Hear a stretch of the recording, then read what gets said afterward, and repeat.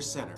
At our FFM Connect outside in the foyer, next to the ladies' restroom, there will be someone ready to give you an FFM visitors packet, and in that packet you'll have everything you need to know more about FFM, our history, and our values in different ways you can get plugged in. We hope you can find what you're looking for at our Visitors Center. And for our last announcement, Volunteer of the Week. This week's Volunteer of the Week is Corey Carpenter. Why don't you guys go ahead and give Corey a hand?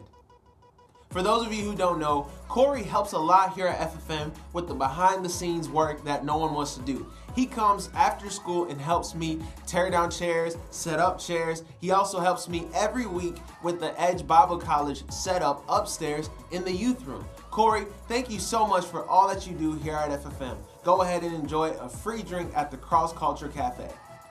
Well, church family, that's all we have for this week's segment of FFM News. Thanks for watching and enjoy the rest of the service.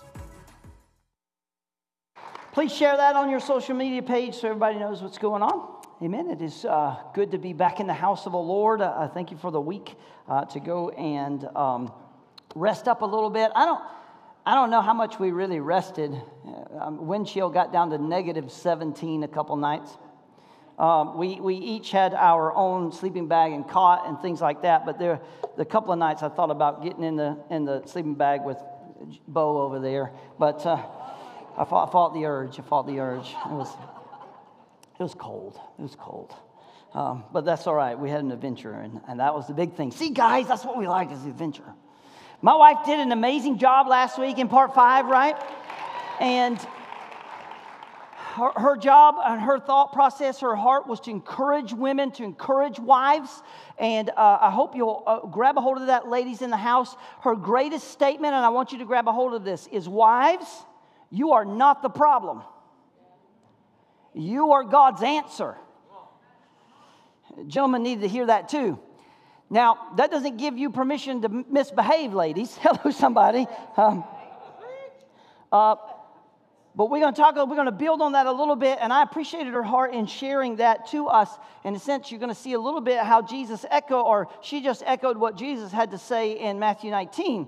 So we're going to move into our last sermon in this series that we've called Masterpiece. And what you don't know, church, is that for the last 5 weeks, everybody say we have been painting our own masterpiece. Each week, we've been putting some paint to canvas. Notice the blank canvas is not here this week. Today, we're going to put the final touches on it. And the thing about a masterpiece is that it is unique. And one of the reasons that it's a masterpiece is because there is only one of them. And today, you and I, everybody say us, we are going to put the final touches on our masterpiece at Firm Foundation Ministries over marriages. And this masterpiece is going to be hung in the foyer of our church. Hello, somebody.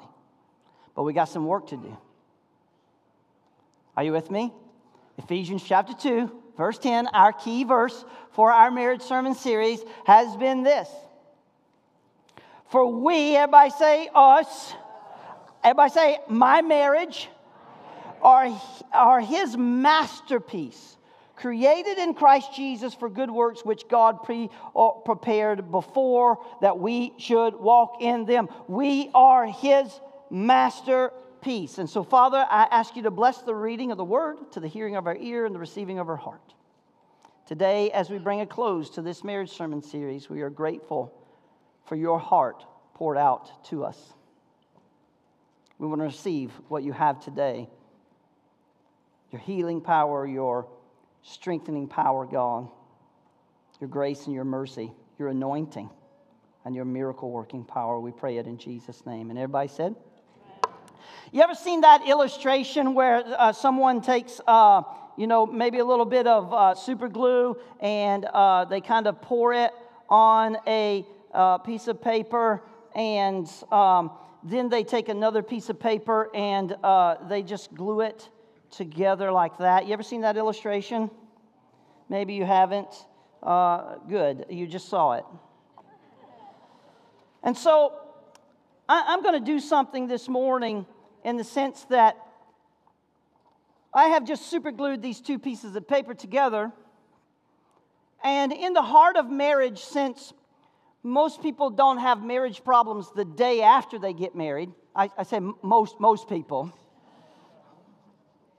Good marriage counseling, if your heart is open, should reveal whether you should or should not get married. And that's the truth. Biblical marriage counseling should reveal that. And we've already been through all of that, so I'm not going to spend any time on it. But in the heart of most people don't get divorced the day after they get married. I'm just going to hand this to my wife, and I'm going to let her hold on to this for just a little bit. We'll give it a little time. Is that all right? We'll give it a little time. Just like most of the time, sometimes marriage struggles or crises, they take a little time. They don't show up overnight, right? Let me ask this question as we come to the end of our series and everybody's wondering what's on the other side of this, what we've been painting. Where do you feel like your marriage is right now? Right now where you're at. If you ever just asked yourself this question, where do you feel like your marriage is right now? Like, is it good? Is it, there? Is it kind of teetering? Is there a struggle? Is there a conflict? Is there a crisis? Is those things happening? Like where is your marriage great? Most guys in the room would say, man, my marriage is fantastic. And most wives would say, he ain't got a clue.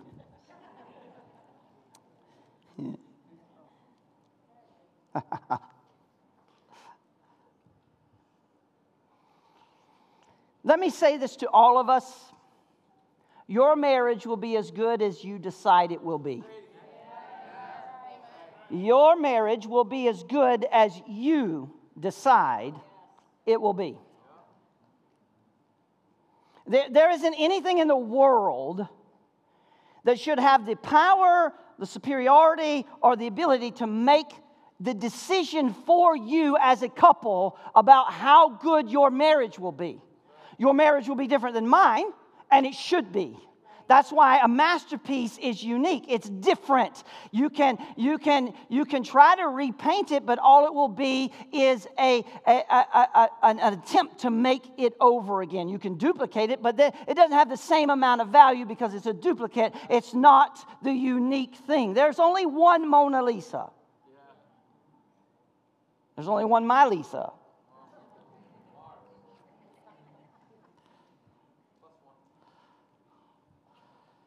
Your marriage is unique. My marriage is unique. Everybody's marriage is unique in this sense.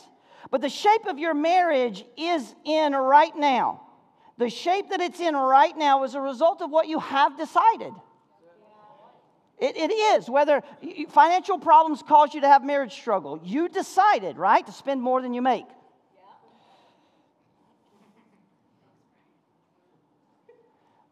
Whether it's of any other crisis, you decided. And here's the thing. I'll say this until Jesus comes back, and I firmly believe this. Happiness is not a virtue, and you should never pursue it. Happiness is the result of right decisions. Make the right decisions, and you'll be happy. Seeking happiness causes you to make decisions to shortcut a process to give you contentment and joy. So happiness in marriage is a result of decisions. And people who have good marriages are not any better than me and you. The difference in the decision, or the difference in the marriage is the decisions that they have made. There are some people who've come through some horrible things, and if you knew the truth of everything they came through in their marriage, you should think if anybody should not have survived, it would have been them, and there are some of those in this building right now. But because of their decisions, regardless of what they went through, what you see now is wholeness and health and strength. You don't understand the decisions they had to go through to get there. The decision to seek the one with your two. The decision to fight fair. Come on, we've been through all this. Go back and listen to them. The decision to take responsibility. That's a curse word in church. I get it. The decision to take the responsibility for our created parts in marriage as a man and as a woman. That is amazing. Now, listen, I'm closing today, but I want to close, and I'm going to get there with the first statement that I made in the sermon series. Guys that are learning to preach, you remember the circle of sermon writing. Even in the series, we're going to roll this thing back to where we started. And I started with these statements right here. Choices determine the quality of your marriage. And the decisions you make today determine the marriage you have tomorrow. And if you're going to shortcut any of the process, don't complain that you don't receive the full benefit of wholeness. Okay? You may think that it's too late in your marriage. Maybe you're here, maybe you're listening to this, and you just think, Pastor Don, it's too late. You don't understand. It is too late. We've been through too much. It's unrecoverable. It can't be healed. It can't be put back together. It's too late. But let me say this. Everybody has to start somewhere. And the somewhere always begins with we decided. Yeah. Come on. A little over 30 years ago, my wife and I decided. In a minute when she was packing her bags to leave, 6 months into our marriage, we decided.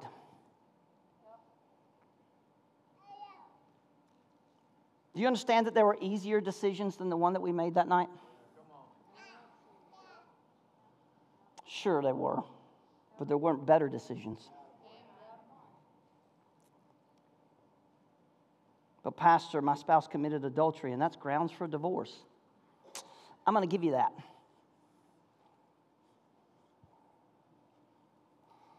But you also going to give me this.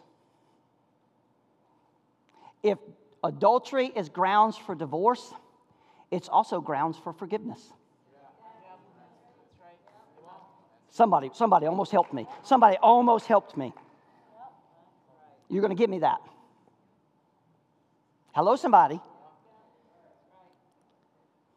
I'll continue to say, no matter what's happened in marriage, nothing is beyond the healing power of forgiveness. Does that mean hearts need to change and people need to be dedicated to Jesus and learn how to get healed and work through some things? Absolutely. Does that mean we got to learn what it looks like to trust each other again and those things? Absolutely. I'm not trying to downplay any of the wrestling it takes to get to wholeness.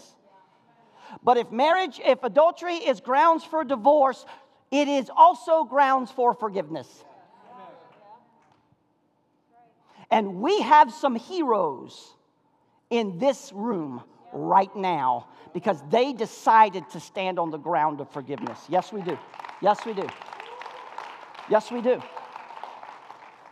And they've told you their testimony. It's not my job to tell you their testimony. Some of them told you some things I would have never shared in public. But they are heroes to us. They are heroes to us. And some of them are very close personal friends to me, not just because of any other benefit, but because in my own life I've seen that they stood on ground that I figured, man, no one can ever stand there. Can I say this? You can't do anything to change your spouse. Not your job, not your job. It's not your job. But you can change you. And I need to be there. And let me just say this to us today because I want you to understand that the title of my last sermon in this series that we've called Masterpiece is United versus Untied.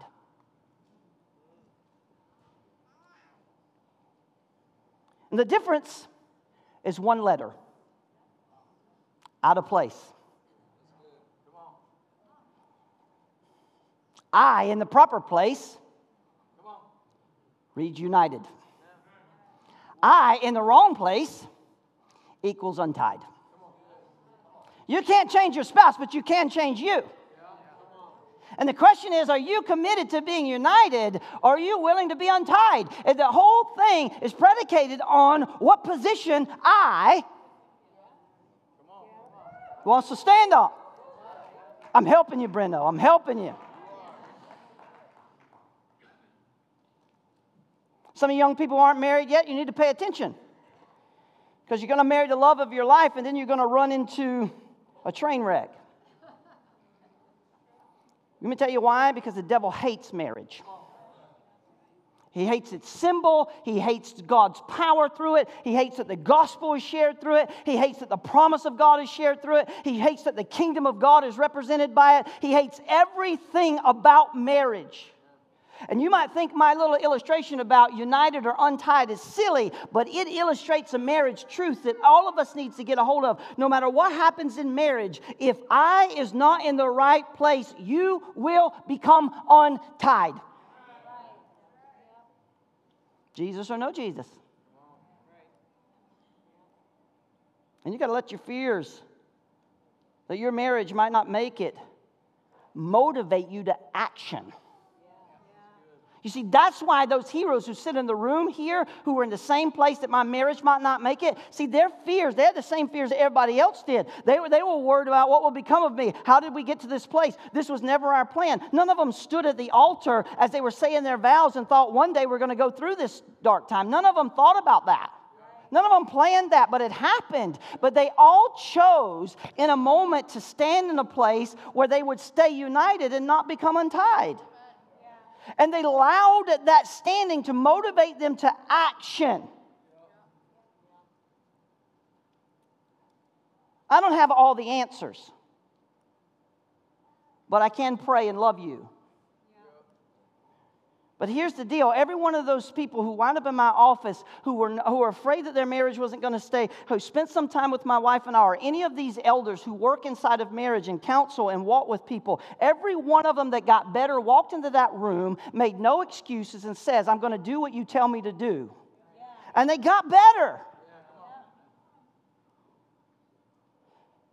Those who don't get better, they refuse to listen to counsel and godly advice. And I'm just going to say this to you with all the love that's in my heart. That attitude is what got you where you're at.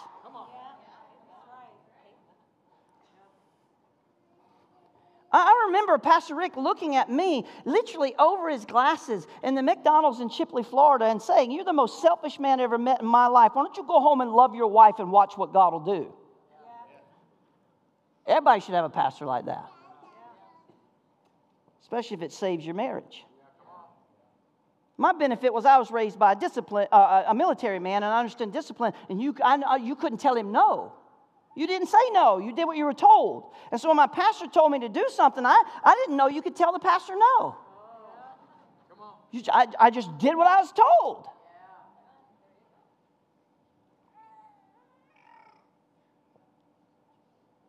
Because I wanted to be united and not untied.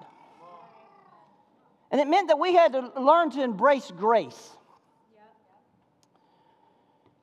And embracing grace has nothing to do with embracing bad behavior. But never giving up means being honest about where you are and what's happening. And here's a side note. Let me just bless some of you in here because I love all of you. And I realize not everybody in the room is married. I realize not everybody in the room maybe experienced a miracle of their marriage getting saved. Maybe you've been through the brokenness of divorce and those type of things. And if you've already experienced the end of a marriage, can I just say this to you? Today is a new day for you. And if you're in Christ, He doesn't condemn you, and neither do we.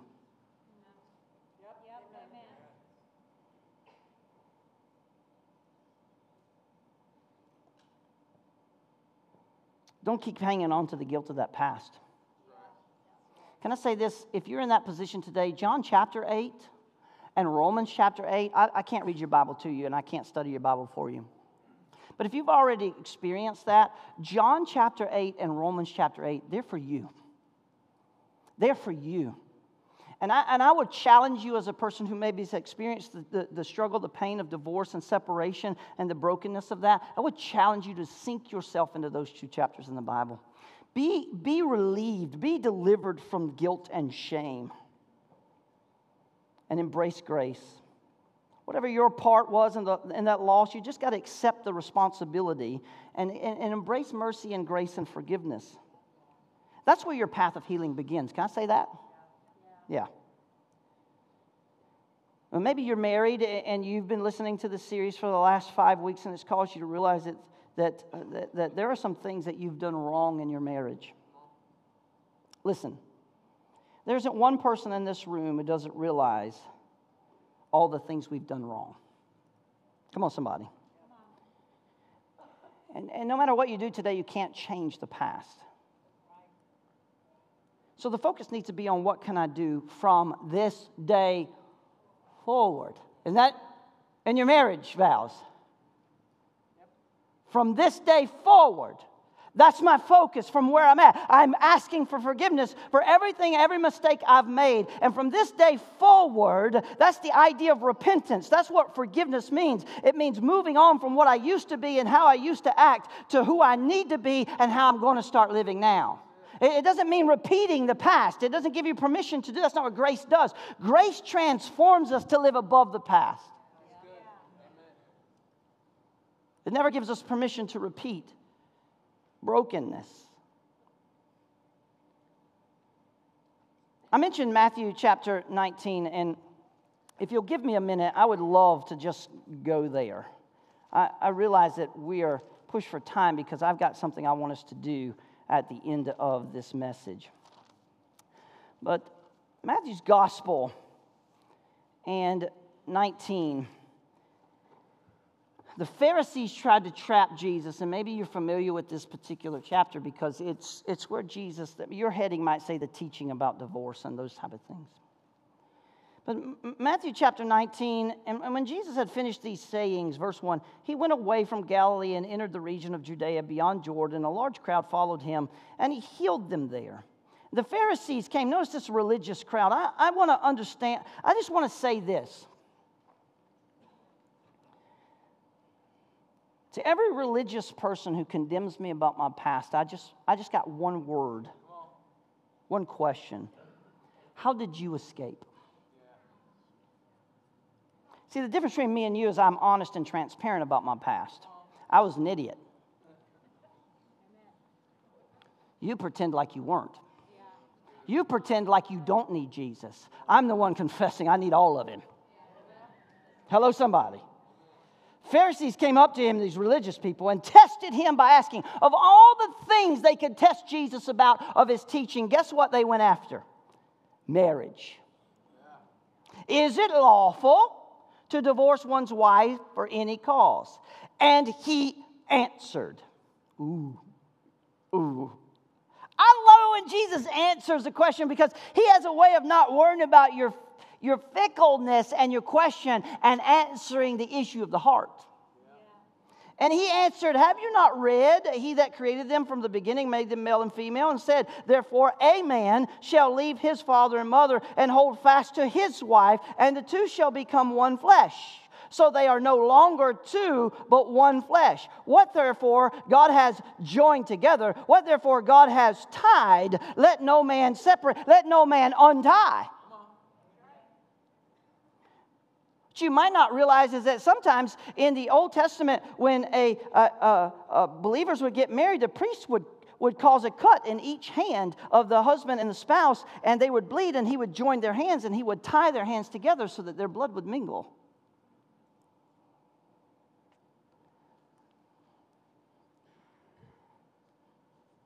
You ready, Breno? Breno did not give me a pocket knife at his wedding.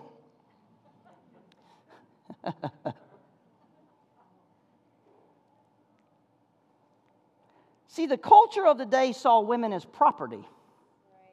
See, that's why you ladies should have loved Lisa's message last week. She talks, when the Bible says that woman is the glory of man. It's right in your Bible. There's no trick Bible to that. That's exactly what it says. God intended that man had a problem. He was alone. It was not good. The only thing in all of creation that God said was not good was not man, but the fact that he was alone. He didn't have anybody to relate to in this way. He had God to relate to, but God said it's not good that he does. And so as an answer, and that's why I love that God loves answering problems. As an answer, God didn't just say, well, I'll just spend more time with Adam. God said, I will create for him a helpmeet. Not a helpmate, ladies, you aren't a breed cow. Stop that. Nowhere in the Bible does it say you're a helpmate. You're a helpmeet. You're the answer. Oh, so good what she said, and you are God's answer to the issue. You are created uniquely like nobody else. That's why we tell young ladies, listen, don't cheapen your value with a man who's not going to honor you with the covenant of marriage. He doesn't see you as the answer.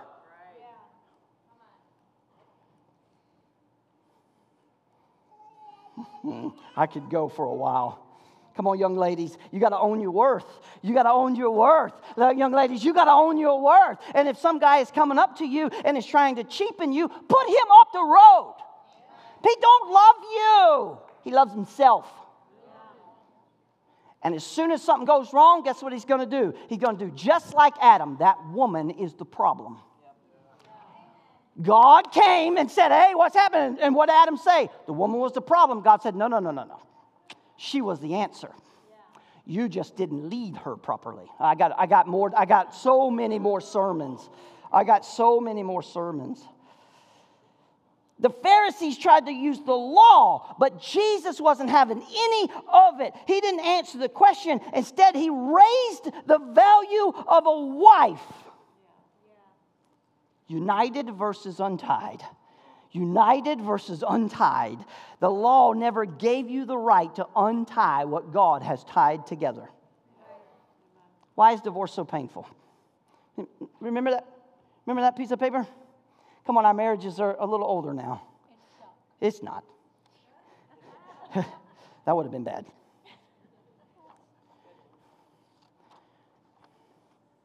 Now, if I try to remove these two pieces of paper together, you know what's going to happen, right? Why is divorce so painful? It's like trying to remove two pieces of paper. It's not possible. And you know what? No matter how hard I try, all I'm going to get is something that's torn and broken. Can I say this to us? Divorce is never the answer. It doesn't solve the problem. It leaves us broken and torn. Can we be healed? Can we go? Come on, some God's mercy and all those things. Listen, I want to move to that. But I'm going to give you this illustration, right? All you have is something less than. I'm preaching, but y'all are quiet. You ever seen family and friends go through it? Come on. I wouldn't wish it on my worst enemy. And I got one or two. Y'all want to read some emails?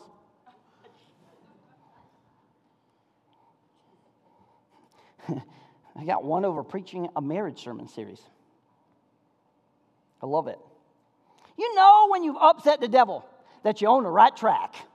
You hello somebody. You just know it, right?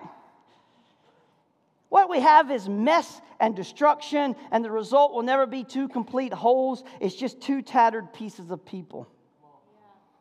And see, the reason we have a hard time is because we don't really understand what marriage is. The reason we want to redefine it, the reason we want to take ownership of something that was God's idea. And therefore, we equate marriage as a contract.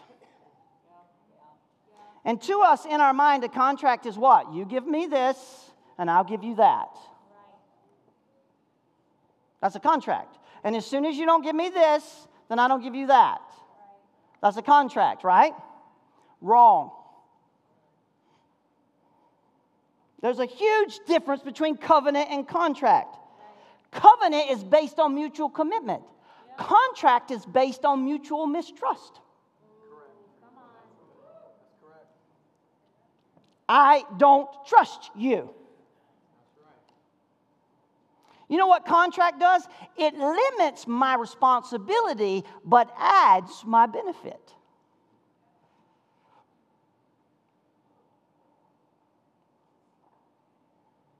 Man, I just violated every one of y'all. My papers are all glued together now, so this. You see, we trust each other as long as we both stick to what we said. And either one of us doesn't do our part of the contract, then we have legal permission to back out of it. Unfortunately, that's the idea in our culture. As long as you make me happy, as long as you meet my needs, as long as nothing better comes along, then we'll stick it out. But if any point I decide that you aren't living up to your part, then I am out. The I is out of place. United, untied. You see, the problem is we're out of gas. Come on, let's just be honest. You ever felt like your marriage is just out of gas? Come on, no matter how hard you turn that, it ain't running no more. It won't even turn. Oh, the battery is, come on, somebody. It ain't starting, it ain't going nowhere, it's nothing. You know, being a pastor, I have heard all the reasons people give for why they want to get divorced. I'm just not happy. I just don't trust them. They changed. Then there's the classic. I just don't love them anymore. Can I say this to you? Deciding you should get divorced because you've run out of gas in your marriage is like selling a car because it ran out of gas. If your marriage is love low, pull over. I said if your marriage is love low, if it's out of gas, pull over. Stop traveling, find the gas station, and fill it up. Do you know to fill your car up, you have to stop where you were going. You have to stop what you were doing. And you have to wait the time it takes to fill it up. Now, my truck has a 36-gallon tank.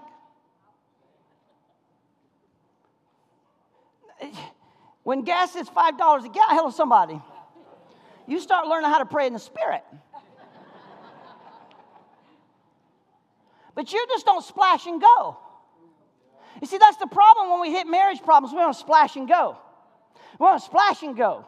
We don't want to stop. Listen, there's sometimes when your marriage, if you love it, if you're committed to each other, it's worth stopping everything that's happening, everything that's going on, spiritually, physically, financially, and focusing only on what it takes to fill up the tank in your marriage. Then you can be on your way again. But see, most people don't want to do that. They're in too big of a hurry. My spouse isn't worth it. My spouse isn't worth quitting my job. I'm going to stay married for the kids. You didn't get married for the kids. Oh, we'll just stay married for the kids. You didn't get married because of those kids. You know what you need to do? Stop.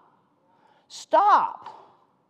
I mean, one guy got so violated one time because his job was the big issue in their marriage. And I said, you need to quit your job. It's my business. I can't quit my job. Sell that thing.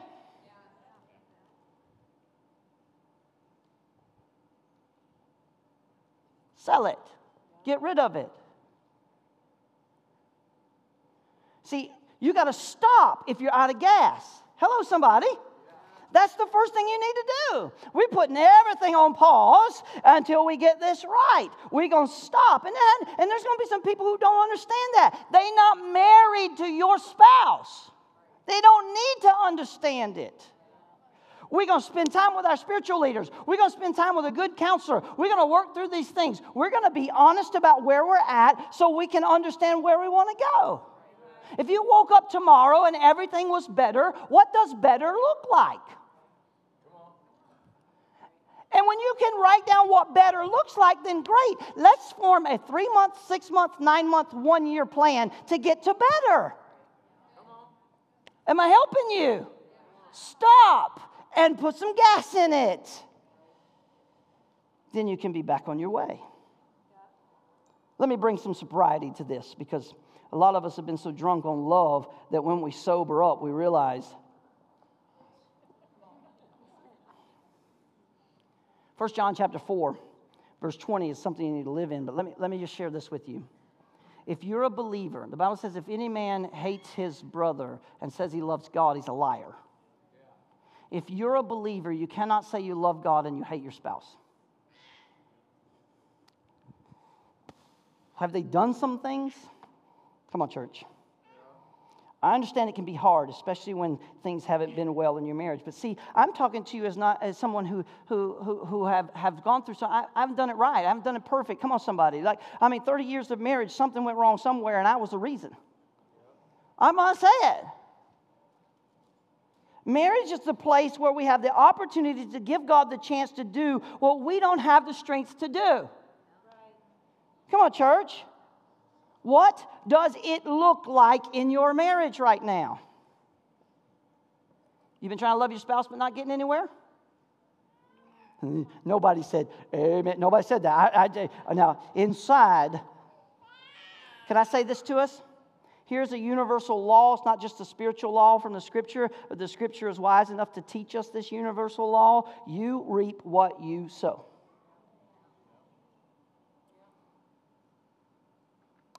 Tim's he's gonna plant corn next year. And he's not going to go out to a field with a handful of corn and just throw that handful of corn in that field and then come harvest time break out the combine. He don't need it. He don't need the combine for that. Why? He didn't sow much. You reap what you sow. Or you say, well, what about I reap the pain and struggle of what my spouse sowed? That's true too. But somebody's got to start reaping good seed. Somebody's got, sowing good seed. So that the both of you, because if you reap the bad, you also reap the good. Come on, somebody. And the more seed you sow, the more you need a combine come harvest time. And I pray that all of us have a harvest in our marriage that's more than we can contain. Not because God just supernaturally grew something that we didn't participate in, but because we sowed into our marriage. Paul knew how hard this was in Galatians chapter 6. When he was saying all these things, he knew. That's why he said at the end of, I think it's verse 9 there in 6, he says, you'll reap a harvest if you don't give up. If you don't give up. If you don't give up. He knew how hard sowing would be. That's why he says to us at the end, don't give up. It's not easy. Every person in this room knows marriage isn't easy. Marriage is not, marriage is work. Like Simba said, it's like the military. Do more before 7 o'clock before most people do all day. Marriage is not easy, and it shouldn't be. Let me sober you up a little bit more. Let me give you a couple more cups of coffee. Amen. Now that you stopped being drunk on love. Let me just listen. Here's another one. I just don't feel like it. Love your spouse. I just don't feel like it. Be good. Wrestle in your marriage. I just don't feel like it. I just don't feel like it. I just don't feel like it. What other area in your life can you make that excuse and get away with it? Pastor John's helping you. You try that on Monday when it's time to go to work. I just don't feel like it. Don't show up Friday expecting a check.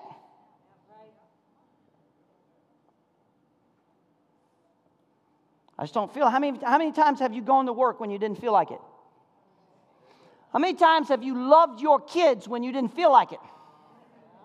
How many times have you cleaned the house when you didn't feel like it? Come on, how many times have you done laundry when you didn't feel like it? Come on, see, what other area in our life does that excuse work? It doesn't. Come on, young people.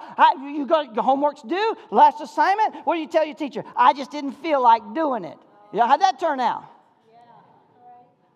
I just didn't feel like it. Do you know how many sermons I've written in my life when I didn't feel like writing a sermon? And I'm going to be honest with you, some of those are the best messages I've ever shared. I just didn't feel like it. Do you know how many sermons I've literally preached on a Sunday morning by faith? I don't feel like it. I remember Nick King pulled me to the side one Sunday morning and it just boxed my ears. Someone had hurt my feelings and I was a wreck, all violated. And I remember Nick King pulling me in the corner, tears running down my eyes. This on a Sunday morning. And I'm like, I'm not preaching today. I'm not doing any of that. And Nick King said, you're not going to let one person ruin all the good you've done. You're going to dry your face. You're going to get up there and do what God's called you to do. Everybody should have a Nick King in their life. I didn't feel like it. Come on, somebody. Do you know how many dates my wife and I have been on when we didn't... I remember one day, it was date day, it was a Friday. I mean, it was time to go out the door. And again, someone just violated me. Man, I was so mad on a Friday morning, and I was shaking and in tears. I can't believe this is happening and all those things. And I was bawling, crying. I got feelings.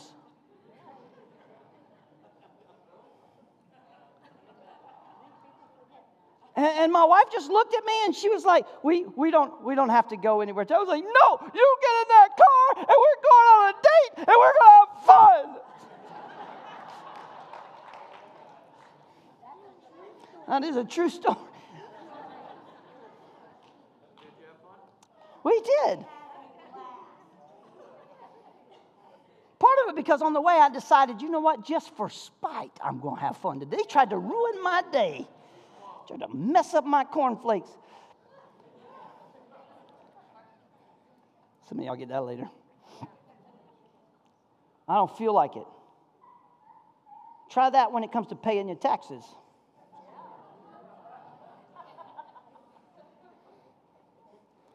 No, that's not an option. You know why that's not an option? Because marriage is for adults. You can tweet that. Marriage is for adults, and adults get up and put their pants on and they go about their business.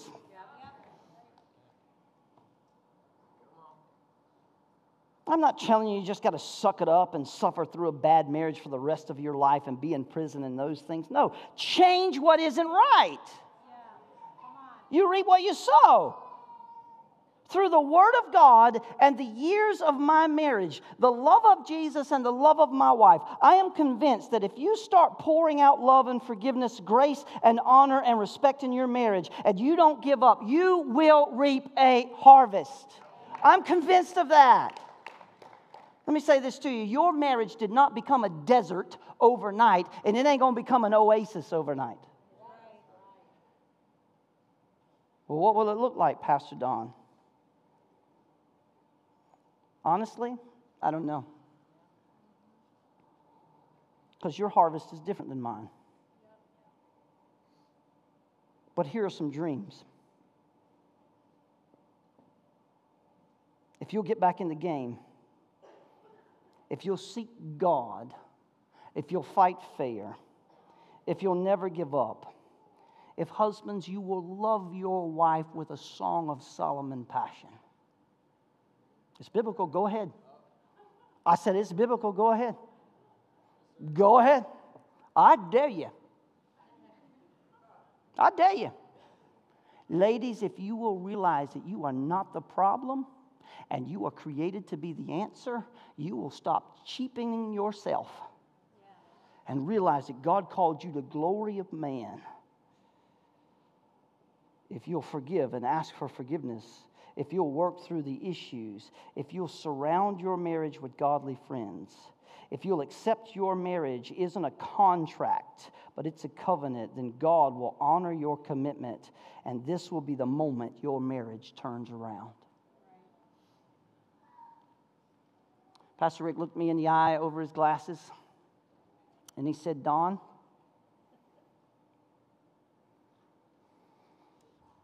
I don't care if you're only 10% of the problem that's in your marriage. You're responsible for 100% of your 10%. Everybody should have a pastor like that. Let me say this, husbands. Let God transform you into a man after His own heart. Come on, worship team. Worship team, come on. Let me say this. Husbands, this is kind of my life motto. I want to passionately love my wife and gently lead my children. And I want to slay everything that gets in the middle of the first two. Husbands, I want to passionately love this woman. She's mine. She is God's answer in my life. And I want to gently lead my children. And I want to slay what gets in the way of the first two. Kill it. You ever see that scripture that says the kingdom of God suffereth violence, but violent take it by force? Let me tell you something, gentlemen. You can't play with the things that destroy your life. Kill it. Kill it. Wives, I'm going to say this. You're not the problem. Now, if you're misbehaving, hello somebody, then you are an eye that's out of joint. Wives, you're not the problem. My wife said it best. You are the answer. And you are the glory of your husband. Husbands and wives, married people, let me tell you something. It starts now, today. Decide. Decide. We have been painting a painting for the last 5 weeks, and we're going to put the final touches on at week 7. This painting is the painting we've been painting. And so I'm going to ask you to put some paint to canvas. I'm going to ask you to be bold and be honest. I'm going to ask you to be upfront. I'm going to ask you to be unashamed that you're a married person and that you love your marriage.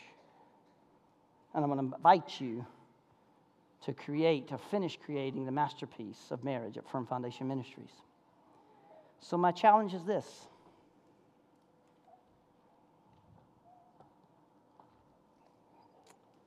You and I, God's masterpiece.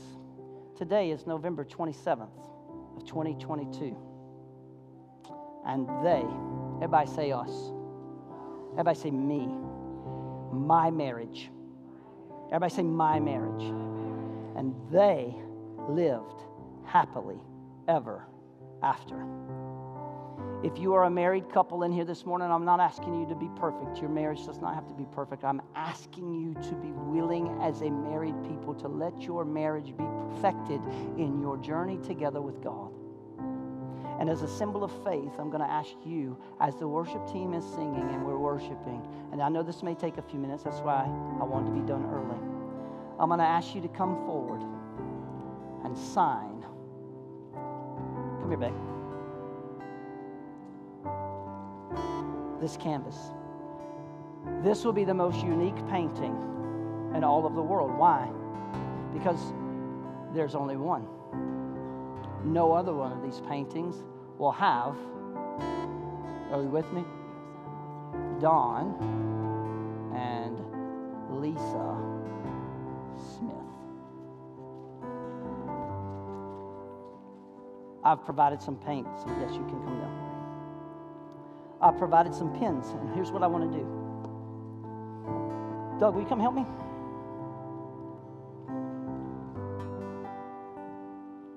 I'm going to set this painting on the floor.